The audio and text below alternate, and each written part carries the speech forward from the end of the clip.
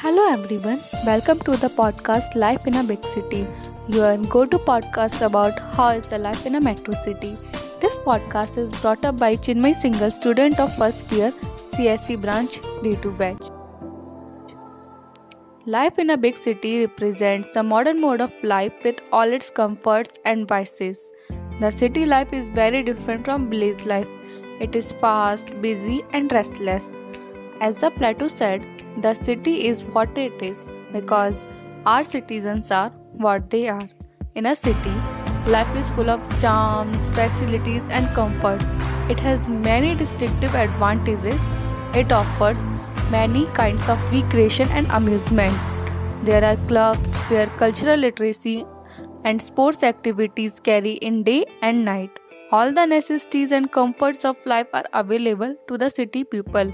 There are big shops, stores and supermarkets where everything is available for the customers.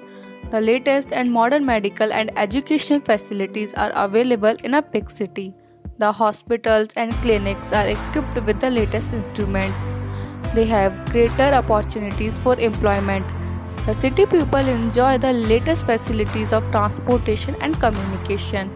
Cleanliness and proper hygienic condition add the attraction to the city life. But living in a big city is not all comforts and blessing. A big city has also its demerits. Nothing is perfect in this world.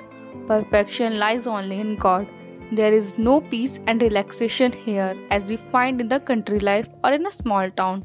There is more loneliness and alienation in a big city.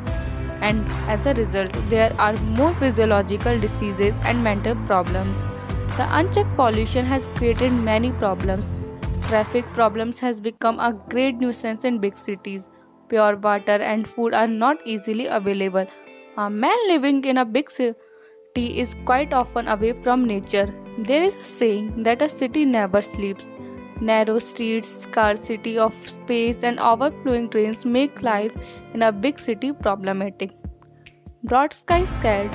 What I like about cities is that everything is a king size, the beauty and the ugliness. Thank you.